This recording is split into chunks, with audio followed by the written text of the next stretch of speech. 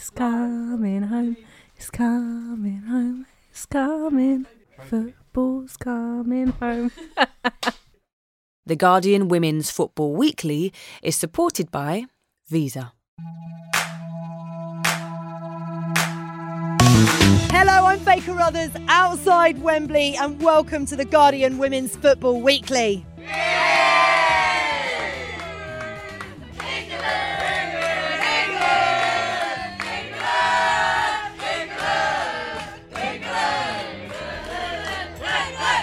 That's it, that's all we've got on today's Guardian Women's Football Weekly.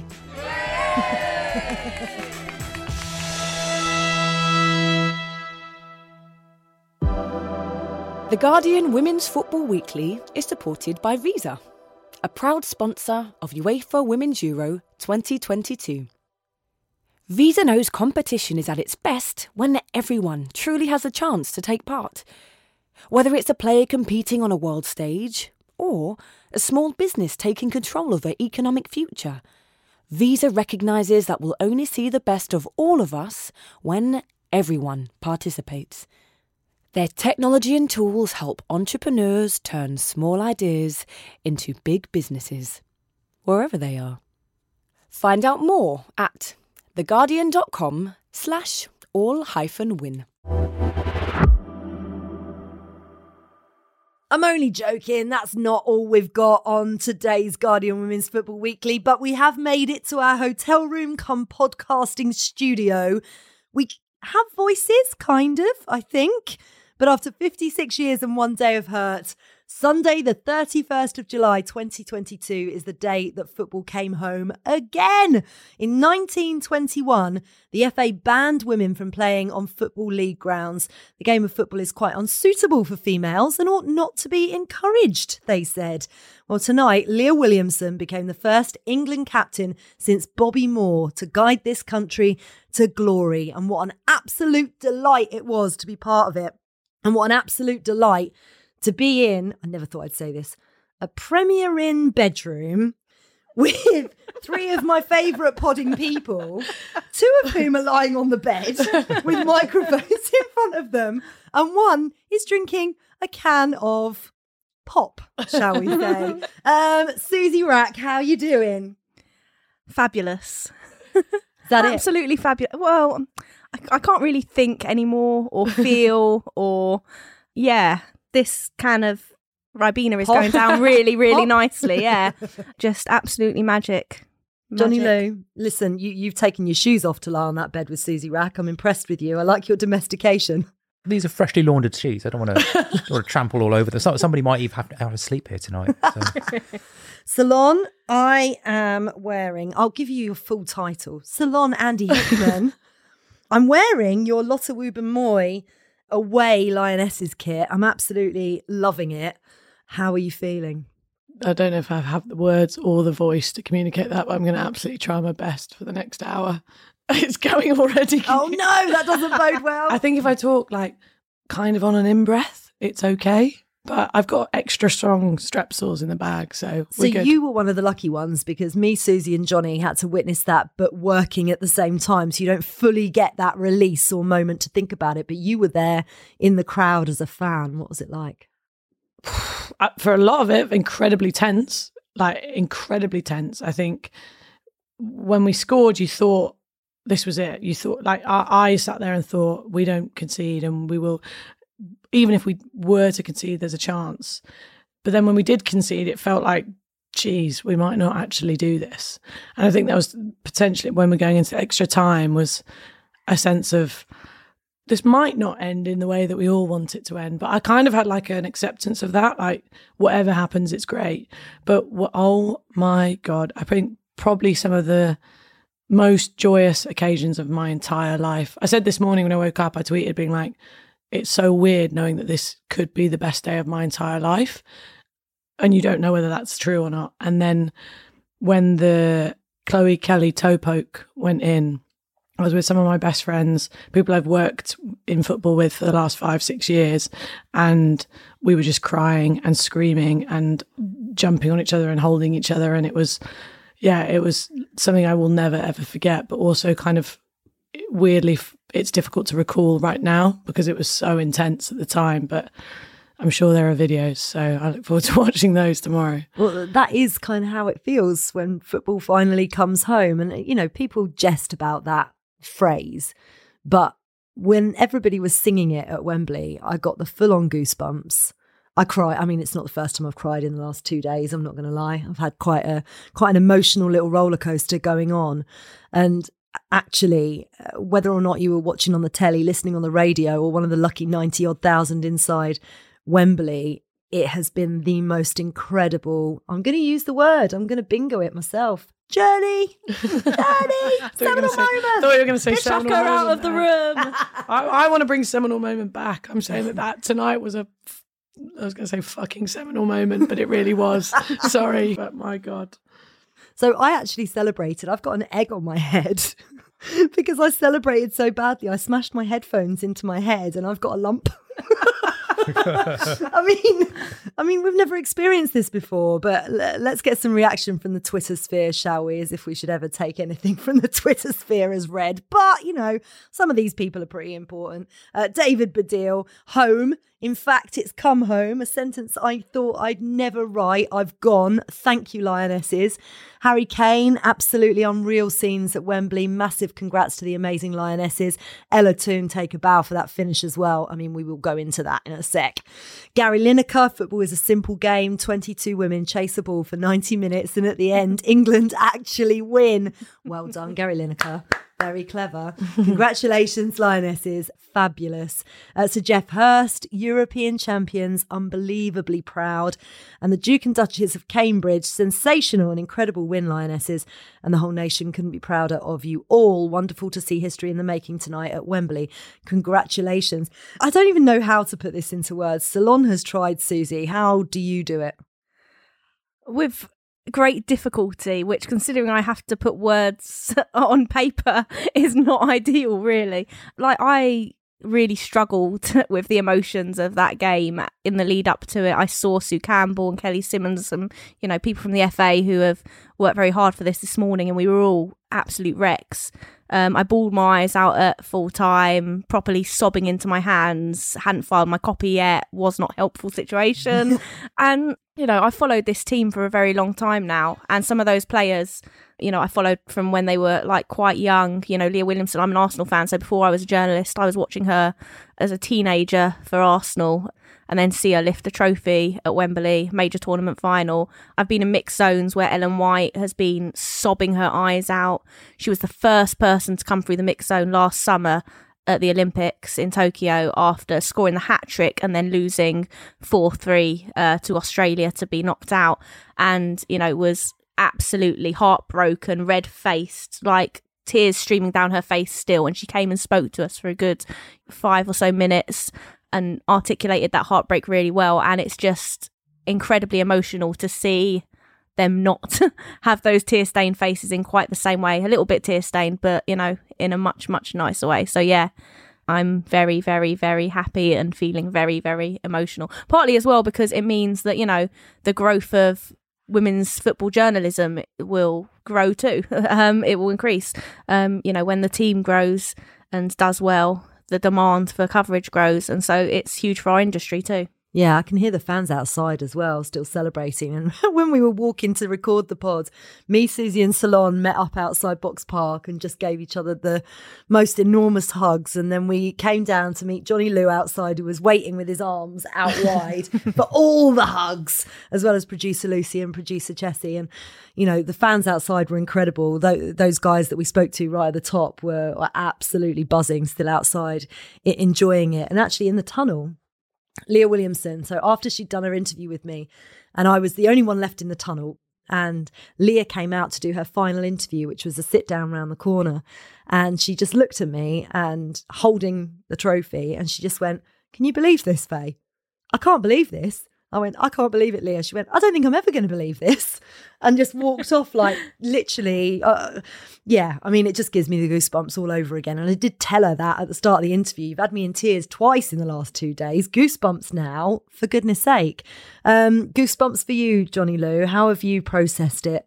Tremendously emotional day, and, you know, having covered all different kinds of sports events, from like the London Olympics to Ryder Cups and Ashes and Champions League finals. This is up there, honestly, not just for what it was and how it felt, but what it means. And this is a win that belongs to everyone. Obviously, it's the nation, and they're representing us. But I think it belongs most of all to people like Susie and Ceylon and the people who have been on this journey right from the start and who have kind of slogged their guts out. Going to set me off again. Honestly, for years and years, trying to get this game to a level and to an audience, to a platform that it deserved. And, having 87,000 fans at Wembley to watch that, it would have been unthinkable a few years ago. And it means so much to so many people. And they could have won this in 2005 and 2009 or 2013, and it wouldn't quite have had the same impact.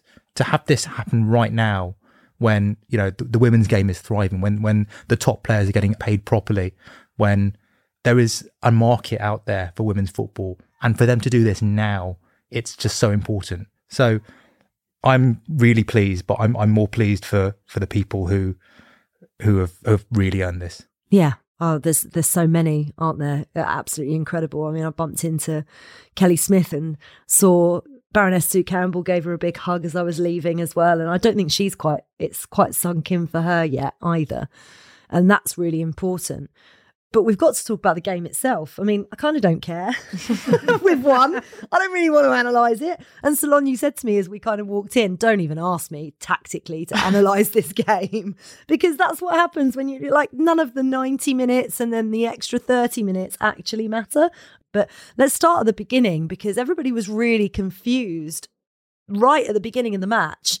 Alexandra Popp, who we've talked about, Poppy, as Kaz Carney calls her, the big threat for Germany. She's level on goals with Beth Mead for the Golden Boot. The biggest threat for the Germans. She's out there warming up. She even takes part in the team photo. And then we get the news filtering through that she's got a hamstring injury in the warm-up. And that's it. She's out. I mean, what kind of impact did that have on the team, Johnny? The way that Germany played, you would think probably not so much. I mean, emotionally, they seemed to deal with it pretty well. Pop herself looked utterly distraught on the bench, and you really had to feel for her. But as the game went on, there were moments, opportunities, crosses in the box, loose balls, where you just felt if Pop had been there, that could have been a really different story. And it's probably not the polite or appropriate thing to say so, but it might have been the point at which you start to think, well, maybe it's not Germany's afternoon. To lose somebody like someone as talismanic as Pop, and I guess it's a final kind of injury misfortune for her in this tournament after everything she's done here. But to have that happen to you just minutes before the start of the game, I mean, it's got to affect you, and it's to Germany's credit, I think, that they managed to carry out their plan so well. Having been through that blow. Yeah, it was huge. And actually, you spoke there, Susie, about Ellen White coming out in Tokyo to speak to everybody. And Alexandra Popp came out having not played 1 minute of football and spoke to about 6 or 7 outlets in post-match, which is just incredible. And that's she looked, that's exactly the word, Johnny, class. And I felt so gutted for her, but she clearly processed it, professional, and just, went and did her job, which was amazing.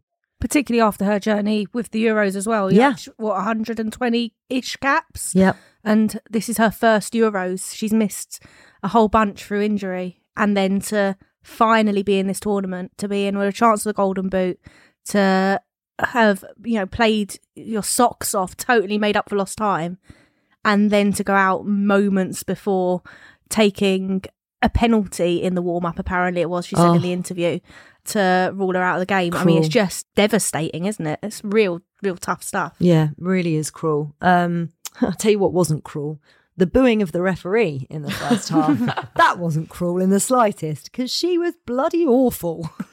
I'm so sorry. I know we're supposed to, look at it from a balanced point of view, but what was going on, Ceylon? She was the female Mike Dean. She was the female Mike Dean. She literally was like, I don't know. I was trying to put myself in her shoes a little bit, and I was thinking, the occasion is huge, and you're so conscious of how you're behaving and what decisions you're making. It almost felt like she was too inexperienced, that she felt like if she missed stuff, she would get under more pressure. So she called everything, and she wasn't even playing like the simple advantages. Like little tugs would happen or stuff, balls would be played, team in possession would have the ball and be able to be in quite a good position to keep going, and she'd blow it, and she'd then give like this weird yellow card. I think there was 2 yellow cards for England in a very quick succession. Yeah, Ellen White and Georgia Stanway in the first half, which neither of which, to me, obviously I've only watched it in live time, I haven't watched it back, appeared as if they were yellow card offences. But they weren't. The thing is, she should have given 2 yellow cards to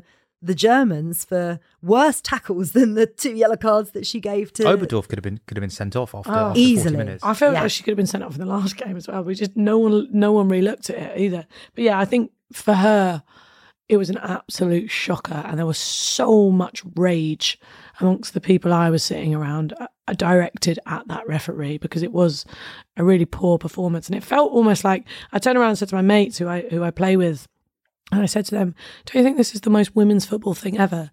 We've had an exceptional tournament. We have played football to the highest standard. We've had brilliant officiating. We get to the final and the game's going to be ruined by a shit ref. Because that's what it feels like sometimes in women's football. Like, why do we get the shit refs? And I was like, what's going on here? If this is the reason why we don't do very well in this game, I was like, it can't be. It just can't be. So I was... And that's not on her, by the way. That's on UEFA for appointing someone to that game. They've got Stephanie Frappart, right? And I assume they made the appointments before the semi-finals. That's the only explanation. 2 good opportunities for Ellen White, Susie, and in the first half it felt as if it was perhaps going to be one of those days where we'd been calling, or some people, I hadn't, and I know you hadn't either, called for Alessia Russo to start, that perhaps that might have been the option. I mean, look how tired Alessia Russo was by the end of that game, by the end of the 90 minutes.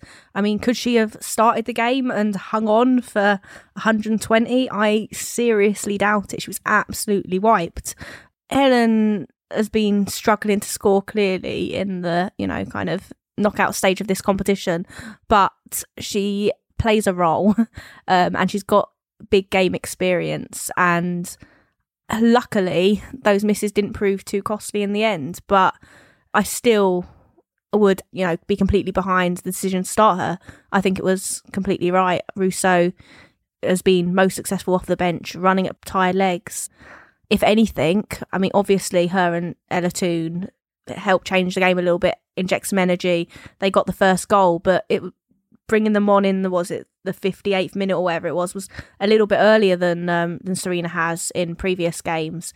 And I did wonder whether it was a little bit too early even, because I think maybe it lost a little bit of the effectiveness at running at people. I think that was in reaction to Martina Voss-Tecklenburg's changes at half-time, because that really invigorated the Germans, Johnny. That it seemed as if England had the best of the first half, but at the start of the second half, the Germans were on top. Yeah, there was a period between 45 minutes and the goal, I guess, the England goal, where Germany looked well on top, which has not been the way. I mean, England have generally started the second half very strongly in this tournament. I mean, just on Russo, I think that there's this growing trend in football, which is only going to become more apparent when now we have 5 subs, that the idea of having your starting 11 and a fixed starting 11 and having impact substitutes whose role is to play sort of 30, 40 minutes and that to be their kind of defined role. I think that's going to become more of a trend in the game, where you already see it in things like rugby union, where that they replace the whole front row after 50 minutes, and you have starters and finishers. And England have really used that like brilliantly. White starts, Russo comes on, and the tone and the feel changes, and they can prepare for those roles. They can physically condition for them. So that's kind of a trend in the modern game that I think is going to continue. Yeah, I agree with you. And that super sub tag, every player wants to start a game, but equally, if you can come on, it's how you finish it at the end of the day, isn't it? And those super subs came into their own, Susie. The opening goal from Ella Toone, that ball from Keira Walsh. It was just beautiful, wasn't it? I mean, for me, and I preempted everything and started writing my writer's review stuff for the paper. Why would you do that? We don't need to file till Monday, and I picked Kira Walsh as my player of the tournament, I think. And I was thinking, well, her and Lena Oberdorf are sort of vying for that prize, and we'll see how I feel, come the full-time whistle at Wembley. But I think she's been absolutely phenomenal. And I remember in 2019 at the World Cup, she... Johnny's just desperately trying to very quietly. Johnny's gone in for the baby bells. He's just creeped across the room. And I'm like, how are you going to open that quietly? That's some beautiful background noise. I did not think that. Don't forget to take the wax off. I nearly did earlier. Yeah, so I remember 2019, she...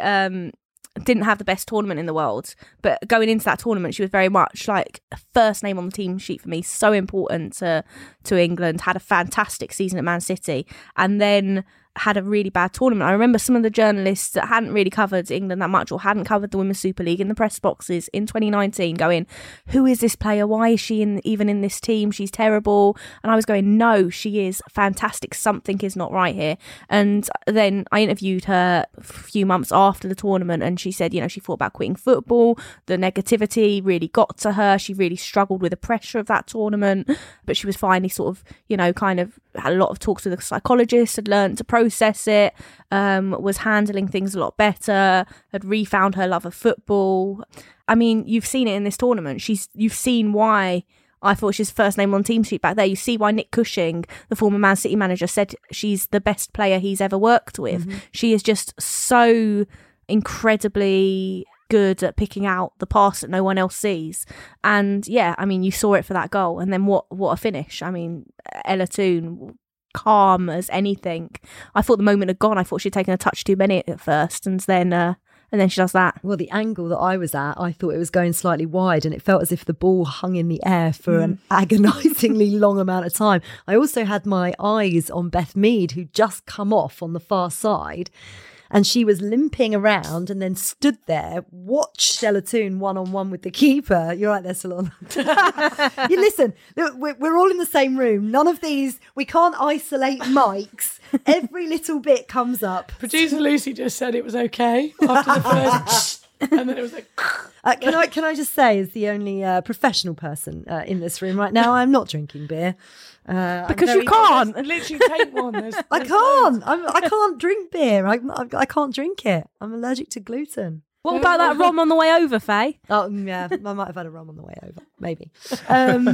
But Beth Mead was coming off and she was watching Ella Toone one-on-one. Stopped, and then she went to celebrate, started running and realised she was injured, so stopped and started limping back behind the goal, and then gave me a come on as she walked past me, and then was trying to galvanise the crowd, because I thought the crowd were really, quite quiet at times. Oh, definitely. But I also want a little petition to rename a chip to a scoop. Ella Toone, she scooped the ball. It was like there was no chip there. It was like she literally put her foot under it and scooped it over the goalkeeper. So is it weird that all I'm thinking about is chocolate chip cookies? Ice cream. And ice cream. Yeah. So I think when Frank Kirby chipped the keeper in the semi-final, which was a chip, that was like a chip, Lotta Weaver-Moy did a little doodle being like, do you want some ketchup with that? Today's one is, do you want a flake with that, Ella Toone? That was a scoop, definitely. It's a very important distinction. I mean, not to get all football cliches about this, but the difference between a chip and a scoop is the spin. A chip has backspin, a scoop has dip on it. Not to kind of extend the confectionery metaphor, but a scoop has dip on it, which is what got the ball under the crossbar, and it hit the net on the full, if I remember rightly, which is just perfect. It was beautiful. I watched it from behind the goal. It was lush. Right, we've literally only talked about one goal in this entire first part. I mean, we could be here all night. Let's very quickly think about how we all felt when that equaliser went in 10 minutes from time. How did you feel, Ceylon, in the crowd? Because it just seemed to almost deflate the bubble. Yeah, it was quite a deafening goal. It felt like it just completely silenced us. And I always look to the reaction on the pitch when we can see something like that. I think it felt more sad because you look to the players, and they looked really deflated with it. I felt there was kind of I think one or two of them were trying to G each other up, but it really looked like we were so close and we've just screwed it up there. But when they were travelling with the ball, I can't remember, the Germany winger, I literally said to the person next to me, this is it. This is a goal. And we just looked so out of position and so caught, and it felt like it was coming. And to be fair, Germany deserved something in that game. They made that incredibly difficult for us. So if they hadn't have scored a goal, it probably wouldn't have felt fair on them. But in the mood of the crowd at that point was incredibly deflated. But I also think when the final whistle went, there was a sense of, we have been here before. We have been at 1-1 at full time, and we can come back from this. So yeah, definitely a dullness, but also a sense of like, we've just got to sit and ride this out, and something will come here for us, I think. I felt like it was written in the stars that it was going to penalties. I'm not going to lie. I really did. I don't know how anyone else thought about that. I felt quite relaxed about it. I mean, maybe that's the Serena Wiegman effect. Honestly, it's because maybe it's because I haven't like lived the history of this team in the way that a lot of other people have. But I don't know. I just have so much faith in Wiegman, but also in this group of players. And I think a lot of people who have been conditioned to watch the England men's team think, well, this is just going to be the same old story. But this is not. You know, I was looking around and I saw, you know, a lot of the players were distraught afterwards. They were kind of. But I saw Williamson. She just adjusted her socks and walked back to the centre circle. I think, okay, I think they've got this. Yeah. And this team are not fated to live this. If we've learned anything here, is they're not fated to live the same history as the men's team. They're different people, and this is a different ethos, and this is a different feel. You know, I look at the pitch, I don't see Steven Gerrard on there. I don't see Joe Hart. This is something totally different. I actually think that's really important, and it's so easy to immediately compare the Lionesses to the England men's team, which, you know, I think we all do it naturally because it's England, because we all support England, but they are not the same. And this is what I have been so taken by throughout this tournament, is that there is something about this England team and women's football in general, you could probably extract it to, that is subversive. Like today was England-Germany at Wembley in a final for something that really mattered. The script is written for us to lose, and to lose on penalties. And what happened tonight was the England women subverted it.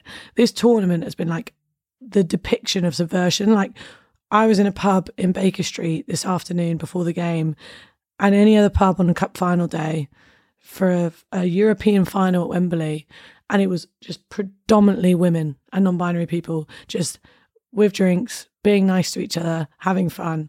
And if you walk down the street, you'd be like, oh, England shirts, you can hear a bit of It's Coming Home in chants, and you think, I expect to see a lot of white middle-aged men singing that chant. Same thing happened on a coach. I took 30 girls to the semi-final. I had 30 black girls singing It's Coming Home on a coach and took videos of it. And I had people message me being like, that was so weird. Like, that was incredibly weird to see and feel that in an international tournament was all these black girls taking up space and singing and going mental for It's Coming Home, when you expect it to be like middle-aged white men, right? And I think that's not even a war song, not any no 10 German bombers in this house. We do not do that. That's not our thing. It was such a joy not to hear that song today. But that's what the beauty of this thing is. It's like you create your own space, you take up your own space, you literally find your peoples, and you make the space what you want the space to be. And everyone who's been working in and around this game has been, we want this space to be fun, joyful, supportive and inclusive, and that is what we will create, and that is what you saw tonight. And it's represented on the pitch when they're like, screw the narrative, we don't want the narrative, we're going to do our own thing. And I think that's exactly what Johnny was saying about it not being, they're not the same thing, they're a different thing, and we have to respect that and we have to channel that, and it's on the duty of us all now in the women's game to make sure we retain that and we don't lose that as things get bigger. That was beautiful, and that was what my head said. But now you've all very nicely said why you all felt so calm. I'm going to tell you why I didn't feel calm after the Germany goal. I felt like with Russo, Toon and Kelly already on the pitch, and like them having been on the pitch for a little bit of time, and Germany were really in the ascendancy at that point, we didn't really have any more options off the bench. Nikita Paris has barely played or hasn't played at all. Beth England hasn't played. if you're looking for more game changers, there's not really many there that have been tried and tested in this tournament. So that was the thing that made me feel nervous after that Germany goal, was the fact that the game changers had come on, changed the game, got us that first goal, and then Germany had scored, and we didn't really have anything else left. All you need Well, is Chloe Kelly toe poke. Chloe Kelly had something left. Chloe Kelly toe poke. Do you know what's the funniest thing about this goal? What a narrative I actually for Chloe. said this to Chloe Kelly in the tunnel afterwards, because I'm sure if my producer was rolling over me, he'd have just had me screaming. Because of all the yellow cards and the ridiculous refereeing, my first instinct, as celebrating that goal, getting the egg on my head from my headphones, I was then going, don't take your shirt off. Don't take your shirt off. And I was screaming at her. I was like, that's the last thing I want you to do is get a yellow card Did and then she? get sent off. Did she take her shirt off? She did. She got yellow I cards. missed that. Oh I my saw God. she got booked. I saw she got Salon. booked, but I didn't know what for. I It thought was, she'd left it was the field Brandy playing. Chastain moment. Talk about seminal moment. That is it. And all the girls were talking in the changing room about it. She literally took it off, whipped her shirt around her head and went to celebrate with the substitutes. And actually, You may see the picture tomorrow morning. I was too busy it's going to be Is it our Brandy plastered. Chastain photo? Brandy Is that what we've got? Chastain, Brandy Chastain No, she's said, tweeted. No. I see you, Chloe Kelly 98. Well done. Enjoy the 3 rounds of pints and dinners for the rest of your life from all of England. Cheers. I've never seen you like that, Salon. Is your head okay? I just smacked my head. I have a painting. Oh my God. She's That just is seen it. unbelievable.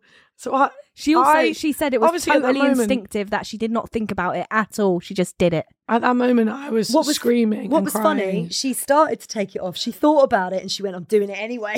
I've got a painting in my living room of Brandy Chastain in that pose. Like, I have that painted. My friend painted it for me. Gonna need an update. That's what I need painting next. That please How put it on a upset- canvas, get it How on my upset wall. would your friend be if you got out some chalk or some colouring pencils and tried to I was with do him your- tonight. And I'm probably going to be with him after this. So You're gonna get a Jack tattoo Baddy, with me. You've got a new painting to do, please. Oh my God, there's so many people getting tattoos. You're now. gonna We get one with promised me. it I'm getting a across the tattoo. tournament. I'm getting a tattoo. getting a I tat. don't know what yet, but I am getting I a will tattoo. not. I am for not it. a tattoo person and I will not be getting I've already a got a tattoo. lion tattooed on my back, Wow. and everyone thinks it's a bit like England nationalist. I'm like, no.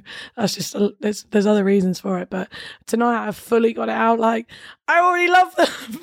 Got the lion already tattooed on my back. Oh, and shout out to Emma Sanders at the BBC, who said at the start that if England wins, she's gonna get a tattoo of Serena Wiegmann drinking a pint, which I then told to Serena, who said she doesn't drink beer, she doesn't like it, She likes? but she likes She rum rum and and she Coke likes girl. Bacardi. Oh. And we asked her what she was on tonight, and she said it was the Bacardi.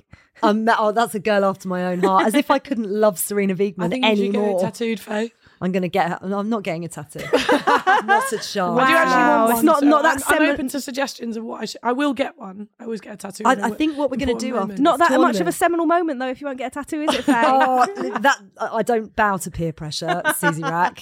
But I do think we should get all of the press pack who promised tattoos and got them to like stand there and show them off at somewhere. It depends where they are, I suppose, on the body.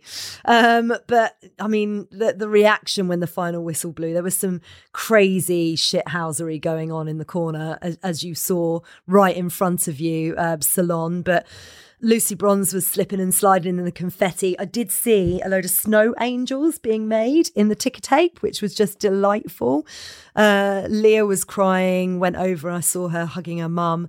Millie Bright leading the walk around the stadium as well. Just Wembley was incredible. We could continue talking about this forever, but I can see, bearing in mind they're right in front of me, both of my producers glaring at me as if to say, we have talked about this for a long time now. Move on, please. So that is everything in part one. In part two, we'll be back to talk a bit more about what exactly this historic win means. But we are going to take a breather for a minute and leave it to a very special guest to round off this bit of the pod. Hello, Max Russian here from The Guardian Football Weekly. Keeping my voice down because 4-month-old Ian Rushton is in the next room. That was pretty amazing. And actually, I wrote a piece in the paper this week, and we talked about it on Football Weekly, about how I didn't perhaps get as nervous or as anxious when the women are playing as when the men are playing, and whether that made me like a massive sexist or it's just I don't have a history with this team and this team have never let me down. turns out that article was bullshit, and I was wrong because I was absolutely terrified. When England were 1-0 up, after Germany equalised, when England were 2-1 up, those agonising waits, that brilliant 8 minutes of keeping the ball in the corner, so many brilliant performances, of which your panel will explain much better than I would. And for the second time this weekend, I started crying. The first, obviously, being the last ever episode of Neighbours. And I do have a history with Neighbours. And I don't have a massive history with this England women's team, but they were brilliant. It was such a brilliant moment. And I was thoroughly moved. And I didn't know what to do when England lifted a major trophy. I didn't know what to do watching a final BBC montage of England winning. And it was just utterly brilliant. Back to Holy Faye Carruthers, thanks.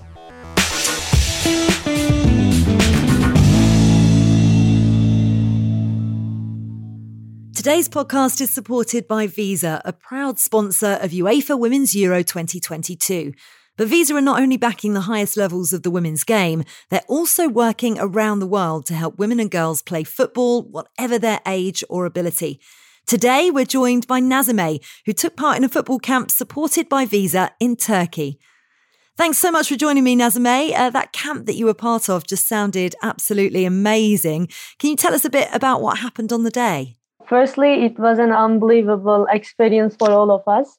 And we just went to the camp and do some activities about football and also talk about gender equality for football. As part of that camp as well, you got to meet and talk to some of the players from the Turkish national team, I understand. What was that like? We learned about their lives, their stories, and it was all inspirational for young girls to hear. So it gives us a motivation to go on that road. And how inspiring was that for you? I learned so many things about not giving up, and it makes me to go on that road and say nothing can stop you. Just finally, what is your ultimate dream in football? I wanna study law, so I would go on that road and study sport law and also be a national player of Turkey. And also prove that the girls can do everything they want and nothing can stop us. Absolutely. It sounds to me like you can do everything. Nazime, thank you for sharing your experiences with us. We look forward to seeing you at Wembley at the end of July. Thank you. I'm so thankful for all of you. Now on with the show.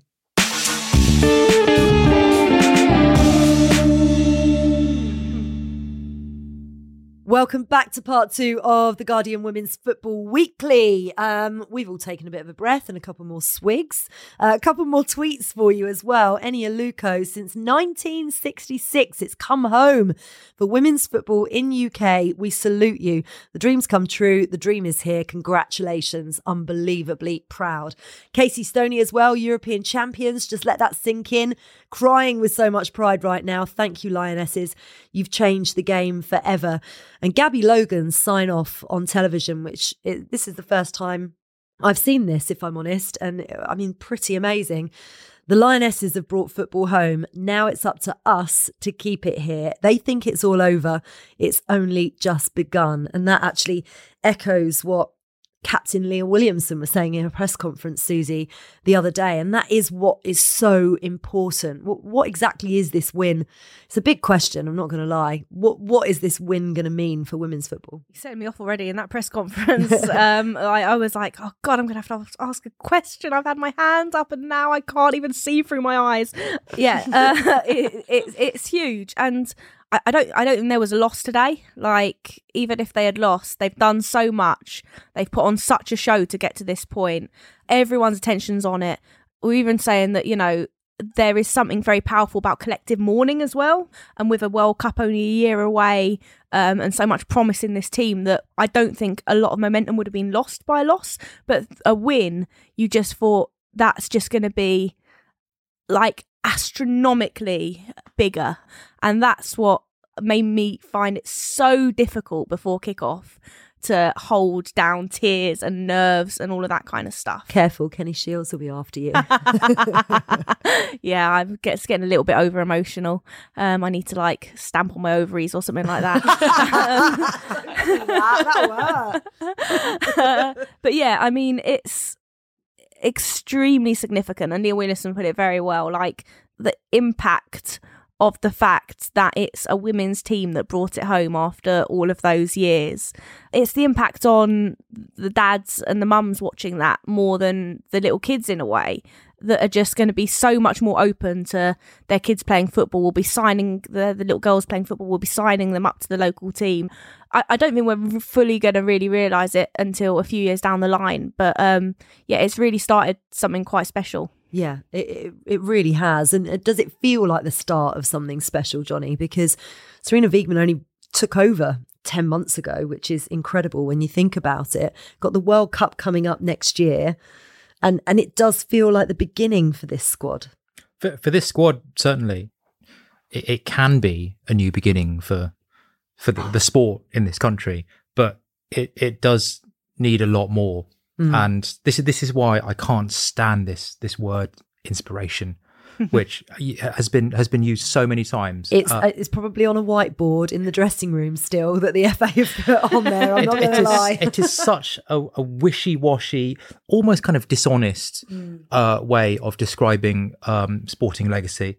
And you saw it at the London Olympics, that this idea that change in sport, systemic change, can be imposed from the top down by this exemplary thing at the top that everyone is just so enthralled by. What this team have achieved was not achieved through inspiration. It wasn't achieved through like seeing something on the television and going, "Oh, I'd quite like to do that." It was through investment, facilities. Chloe Kelly doesn't score that goal, and she's not in that team unless she's experienced and benefited from high class coaching. And put the work in herself. And put the work in. And the very best in sports science and opportunities, that take her from, Arsenal trials to QPR to Manchester City, that having that pathway in place, grease their palms with silver. This is not about, creating something brilliant and, the next generation will work it out for themselves. It needs investment. It needs investment in grassroots football, in academies, and in charities like Football Beyond Borders, what Ceylon works with, working with young girls. It has to come from the bottom up. Otherwise, this whole opportunity is going to be lost, because you can't impose change in sport from the top down. Yeah. I mean, I don't even know how to react off the back of that, because it's absolutely bang on. And for every cliche end of television, thing, it's actually, as Righty said before, we have to drive it. We have to force these people to make sure that the investment is coming, and it's not just a bandwagon jump that's brief. It's followed all the way through. And you'll see that firsthand, Ceylon, as well. And how do we even go about doing that? I think first and foremost, the FA deserve their credit. They deserve their flowers right now, because they set out to win this tournament with that team, and they pumped the investment in that meant every single player who played tonight or scored tonight has been able to be professional. And that is a huge step change from some of the Lioness legends we just bumped into, right? They never had that. They never had the possibility that they could be full-time professionals and really just contribute to their success and the team's success. And I think what for me was so important about tonight, and the fact that if we lost, it would have been such a devastating thing, was that the win, and this is, unfortunate that it takes a win. We have to be successful to do it. But the Overton window shifts slightly. It means that the realm of possibility for women is different now. Every cab driver, shopkeeper, PE teacher, everyone you've ever met who said, maybe made a quip, usually a man, that women don't do this, now think women do this because they've seen it, and it's something that's so celebrated across the world. And I think I was crying so much at the final whistle, because I was like, this isn't just a win in 120 minutes. Misogyny exists in society in really micro ways. Like, you get in a cab and you say you play football or you work in football, and they go, "Oh, I don't really like women's football because they don't really do much." And you're like, that's bullshit. Like, and I will show you that that's bullshit, but my word doesn't count for as much as what tonight just counted for. So you kind of push instances of misogyny to the side of society, and actually you become the guy that goes, if you do say, oh, women really they're not very good at football, then suddenly it's like, well, you're the outcast, because we all enjoyed tonight, we all watched that together, and we all celebrated that together. There is also inherent properties of football in terms of what it does for girls as teenagers. If you're a girl and you play football, statistically, you're more confident than any other girl who plays any other team sport. That is a fact. That came out in like 2012. I think the UEFA survey looked at team sports across the world. If you play football as a girl, you're more confident than a girl who plays another team sport. That is unlocking something about people. If we have now a generation of girls coming through and thinking, I can play football, therefore I take up space and I belong much more than I maybe thought I did if I didn't play football, that will send shockwaves through society and allow women to completely take up space. And I think that for me is like why the win was so important tonight. Take up space. I mean, even when we're having to talk about that, it angers me so much. And I sent around to the team that I've been working with throughout the tournament the quotes that Leah Williamson made yesterday in the matchday -1, and I'll just really briefly talk about them because they were really important, I think. I know. I've only ever been involved in this workplace in football, but I think in most workplaces across the world, women still have a few more battles to face and to try and overcome. I think that for every success that we make, for every change of judgment or perception or opening the eyes of somebody who views women as somebody with the potential to be equal to her male counterpart, I think that makes change in society. It's a powerful message that we have the power to, in a typically male-dominated environment. The strides that we take forward can impact everybody on that wider scale. I mean, she's 25 years old. That's terrifying to me in the first place that she's even coming out with that. But to me, I sat there and I thought, God, I wish when I was in my late teens, early 20s, that I thought that that was possible. And I know it sounds really silly and it sounds really cliched and it's something that we've kind of talked about going up, but it's so much more important than that. And, you know, I have worked in misogynistic environments for the majority of my career, and it shouldn't take something like this. And there will still be people who, you know, question women's place, if you like, in any way, shape or form. But hopefully this gives other people an opportunity to rally against that. We've gone very deep, haven't we, already? Let's talk about Sarina Wiegman's Opta-stats, shall we? Gear change. All 12 of her matches in charge at the UEFA Women's European Championship, with her sides, as in England and the Netherlands, scoring 35 goals and conceding just 5 in the process. I mean, we don't really need that much love for Sarina Wiegman in this pod than we've already given her, Susie, but what a champion. She's incredible, and she's incredibly likeable as well, it makes it extra nice to cover her and to be in her press conferences and to chat with her afterwards.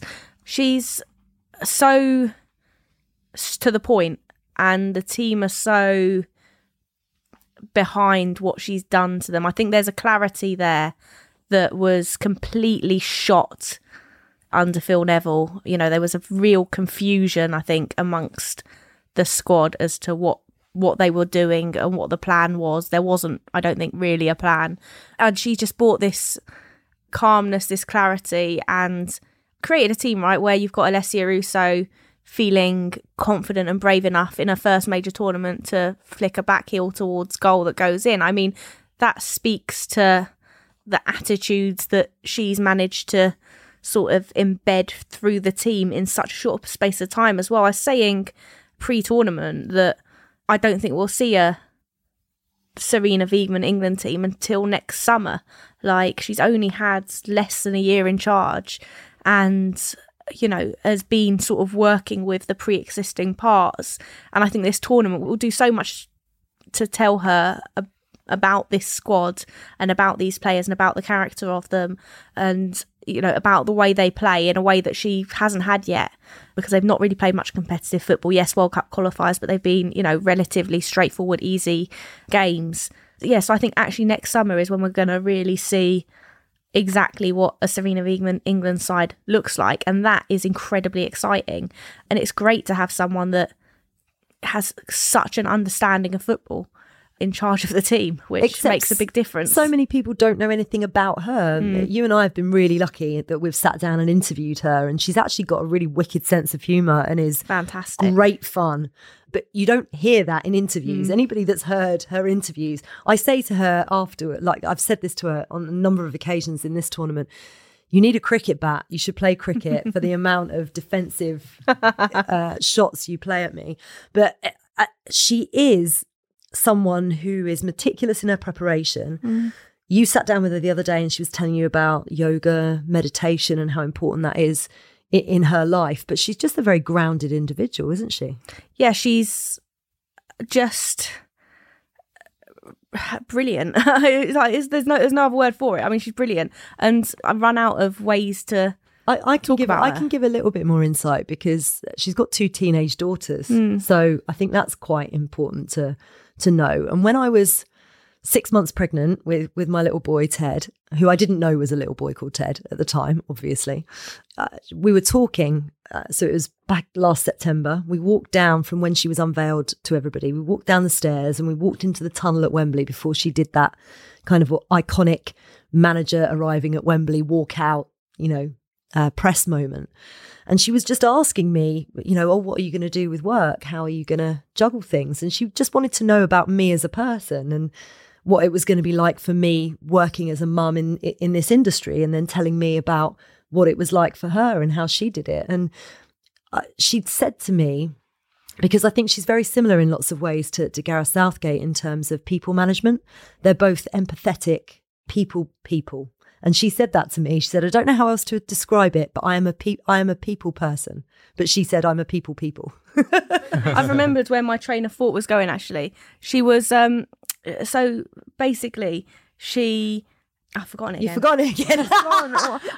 I've got it. A long month. So she really, really wants the team to have fun and enjoy it. And it's because she reflects on her career and thinks that she didn't enjoy it and every moment as much as maybe she should have at the time, and she really regrets that. And so it's really, really important for her that her teams are having a lot of fun, are enjoying the moment, are living in the moment, are playing for each game, but for each fixture and for the next game, as they have been in this tournament, but are really also in the moment at the same time and enjoying it. And that's kind of nice, right? Like she looks at her career and is trying to shape the way these players look at their career in a very different way. It feels so obvious to me that the thing that football has been forgetting or has forgotten till this point, until very, very recently, if you want to get the best out of a group of people, make them feel loved, make them feel supported, make them feel valued, and really focus on that as a manager. Jurgen Klopp, Gareth Southgate, Sarina Wiegman are all exemplary examples of how you do that with a group of people. And it just feels like if you're not doing that, you can have football is concentrated for how ever long on getting the best tacticians, the best physicality, all these kind of things, that the small margins. But for me, it's like, because there's something that's been so maybe masculine about football, which has been like emotion doesn't matter, or the people to people thing doesn't matter, that it's kind of disregarded that. And now the 1%, the 2%, the 3% are all being found in the relational, emotional support and development and that prioritization. It feels so stupid that managers aren't doing that now. It's like, that's how you get results. Have your background staff, have your backroom staff who do the technicality stuff, but then just be a leader who like gets the best out of people by making them feel loved. And that's what Sarina's done. And leadership's all about communication and everybody knowing what their role is. It's so simple, but so many people get it wrong. Johnny, what does this even mean? Because I don't really know how anybody goes back to normal life. We've not had to do this as a nation for an entire generation. But what's this going to mean for these players? It's the sort of thing they'll bond over, I think, and they will meet each other in 5 years' time, 10 years' time, 20, 50 years' time. There will be kind of commemorations and anniversary celebrations. This thing will be kind of packaged up as nostalgia, and people will, share their memories of where they were and what they were feeling at this time. And it's the sort of thing that they will be able to recognise each other across a crowded room and know that they shared this thing together. And whatever else they achieve, or whatever else they go on to do, nobody will ever be able to take that away from them. It's this incredible thing that they've done, and they did it together, and they did it by playing for each other and by totally submitting to this team and the collective and doing it for something larger. And I think, quite apart from whatever, brand endorsements or new contracts they get out of this, or fame, or a place on Celebrity Bake Off, or Sports Personality of the Year, or whatever, that stuff is ephemeral. That stuff will come and go. What's the portrait one? Because Lotte Wubben-Moy is an ace for winning that. Oh, she? yeah, the Sky One thing. Artist of the Year. Oh, she'd be great at that, to be fair. But, once that stuff goes, the memories and the friendships and the experience and the shared journey, sorry, well, that's what will endure. And I envy them that, honestly, because people who have been involved in professional sport say that is the very best thing about it. Do you think we'll all meet up in 20 years' time and bond over this podcast recording moment in the same hotel room in Wembley? with Grays and Haribo and tinnies, please. Oh, amazing. Susie, there's still going to be a lot of people listening who perhaps haven't followed women's football before. What do they do next? When does the WSL start? How do they kind of carry on this momentum? Because we have a responsibility as football fans, not just women's football fans, to make sure that people are going to these games and growing it. You say that like I have looked beyond this moment. It's the second week of September that the Women's Super League gets underway. I think it's the 10th and 11th, maybe. I might be getting that wrong off the top of my head. I haven't got a clue what day it is that weekend. There's also Champions League qualifying before then, when you've got Man City up against Real Madrid, which is a lovely little matchup to try and get a spot in the group stage of the tournament. What's brilliant about next season the Women's Super League is obviously you've got all these European champions going into their club teams that you can go and watch, but also a lot of the big European stars from other countries as well are playing in the Women's Super League now. So there's real nice chance to go and see some of these players that people have bonded with throughout this tournament in the flesh, in what is a really friendly environment where all the players spend ages after games signing autographs for kids and taking photos and things like that. It's a real interactive league, really, in a really wonderful way. And now COVID restrictions are gone, there's a lot more of that being brought back, which is nice. And the great thing is that clubs are also starting to take advantage of the momentum of this tournament. Have announced series of games in the major stadiums. Anfield, Liverpool women are playing at. Chelsea are playing their opening fixture at Stamford Bridge. Arsenal have announced 6 games at the Emirates across the course of the season, starting off with the first North London derby. And, most of them are working towards games in the big men's stadiums, which everyone knows where they are, how they get there.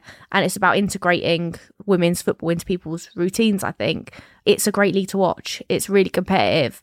So, yeah, hopefully there's a lot of work put into marketing the league in the build up to the start of the new season off the back of this big win, but not just in, a nice shiny social media campaign and things like that. But I'd like to see clubs in particular going into their local communities in a much more meaningful way and really working to bring the community into those games and to see these players and to watch these teams, because I don't think any club in England really gets that right. And you look at, say, Angel City in the US, which had sold 16,000 season tickets before they even launched the team. And part of that is because they have done loads and loads of community work. They've really gone in and built a fan base before there's anything to be a fan of. So if they can do that, why can't we get huge numbers of fans who are wedded to their Premier League teams or Championship teams, or whichever is tied to the women's teams in the Women's Super League, along to those games. There is a way to do that and they're not succeeding. But also below the Women's Super League, there's a whole range of fantastic teams all the way down to National League. And they shouldn't be forgotten. They should not be forgotten. And Sunday, 21st of August, guys. Dulwich Hamlet's first home game of the season. There we go. And you can go and see Ceylon play. And yeah, I mean, they are like fantastic teams to watch with players with great stories. The same stories that many of these players had when they were starting out. And yeah, real sort of great lower league football that is often actually quite local. Yeah. This is on you. And I mean you as in like the person listening to this podcast. Susie's been doing this stuff for years. Faye's been doing this, like presenting like the women's football podcast for years. Ceylon's been doing this stuff for years. This is on you, walking your dog, driving your car, like, in the gym, whatever. If you like this stuff, there is more of this stuff out there and you will like it. Like, go and support your local team. Go and tell people about it. That's what true legacy is. I think as well, like, the women's game is a space where you can fully make it what you want it to be. And like, if you've always felt a sense of not really belonging in football or professional sport, the women's game is a space that will welcome you with open arms and allow you to define your own relationship to it. And it might be that you just come to one game every now and then and enjoy the vibe, but it also might be that you find your community and you find your people, and actually it's the sport that you've never really seen an interest in or thought that's something for me, but suddenly you found this group of people that feel like these are my people and these are the people that will make me feel like me. And I think that is what so many people who've come to women's football have thought, I can belong here and I can exist here and I can thrive here, and this is where I want to be for every weekend or every weeknight, whatever it is. You can find that in your own space and define your own relationship to it, and no one's going to tell you that you're not good enough or that you're not the right sort of person for this space, which is sometimes what you can feel in other sports. So yeah, I'd say to the listener, go and find your local space or your online community, whatever it be, but you will find it and you will be welcomed with open arms. I loved Leah Williamson's post-match interview as well. I don't know if you saw it. Like, she was pumped. Best. It's best if you watch it without the sound and don't actually listen to it. And it's like the angriest thing. You think, wow, God, she's lost. Because it's just like furious. But then you listen to it and she is saying, get to the Women's Super League. This is a team of winners. You get to come and see these winners get into those grounds. And it just oozed like passion, but also like demands, like, and I think that's what this win is going to do for these players as well. Like, they've won something now, like they feel like they can demand more, and they've got this great bargaining chip now. They're winners, like they've got something, and I think that's going to be a little bit of a game changer as well. That's a perfect way to end it, I think. And I've absolutely loved our little Premier Inn podcast record setup studio. It's been wonderful, from the mini baby bells to the Doritos to the pop. Tinnies, Faye, you can call them tinnies. Tinnies, Ceylon. It's been, for the entire month, an absolute pleasure, mate. Oh, I'm just going to go and cry for another month. In a corner, you'll find Ceylon Hickman rocking. Johnny Liew. It's been a pleasure. Always. I'm just watching you. And I took a photo of you when we first came in, lounging on the bed. And I don't think I'm ever going to get that image out of my head. And now nor will our listeners. Suzanne Wrack. I mean, I just, all the plaudits and everything wonderful to you. Are you going to bed? Because I'm not going to bed. Probably not. We've got this thing to do at Trafalgar Square next. We're still not even finished. We might as well head there now, really. Right, why not? Let's just get a tent on the way. Thank you for sharing it with us as well, for all the messages that you've sent us in, your support on this pod. We've really had a blast bringing you this very, very special series, talking about a very, very special tournament, and we hope that we will speak to you again very, very soon. Everybody, although not me, because I still don't like it, go back to listening to Sweet Caroline on repeat. The Guardian Women's Football Weekly is produced by Lucy Oliver and Jessie Parker Humphreys, with additional help from Silas Gray and George Cooper. Music composition was by Laura Iredale, and our executive producers are Chessie Bent, Danielle Stevens and Max Sanderson.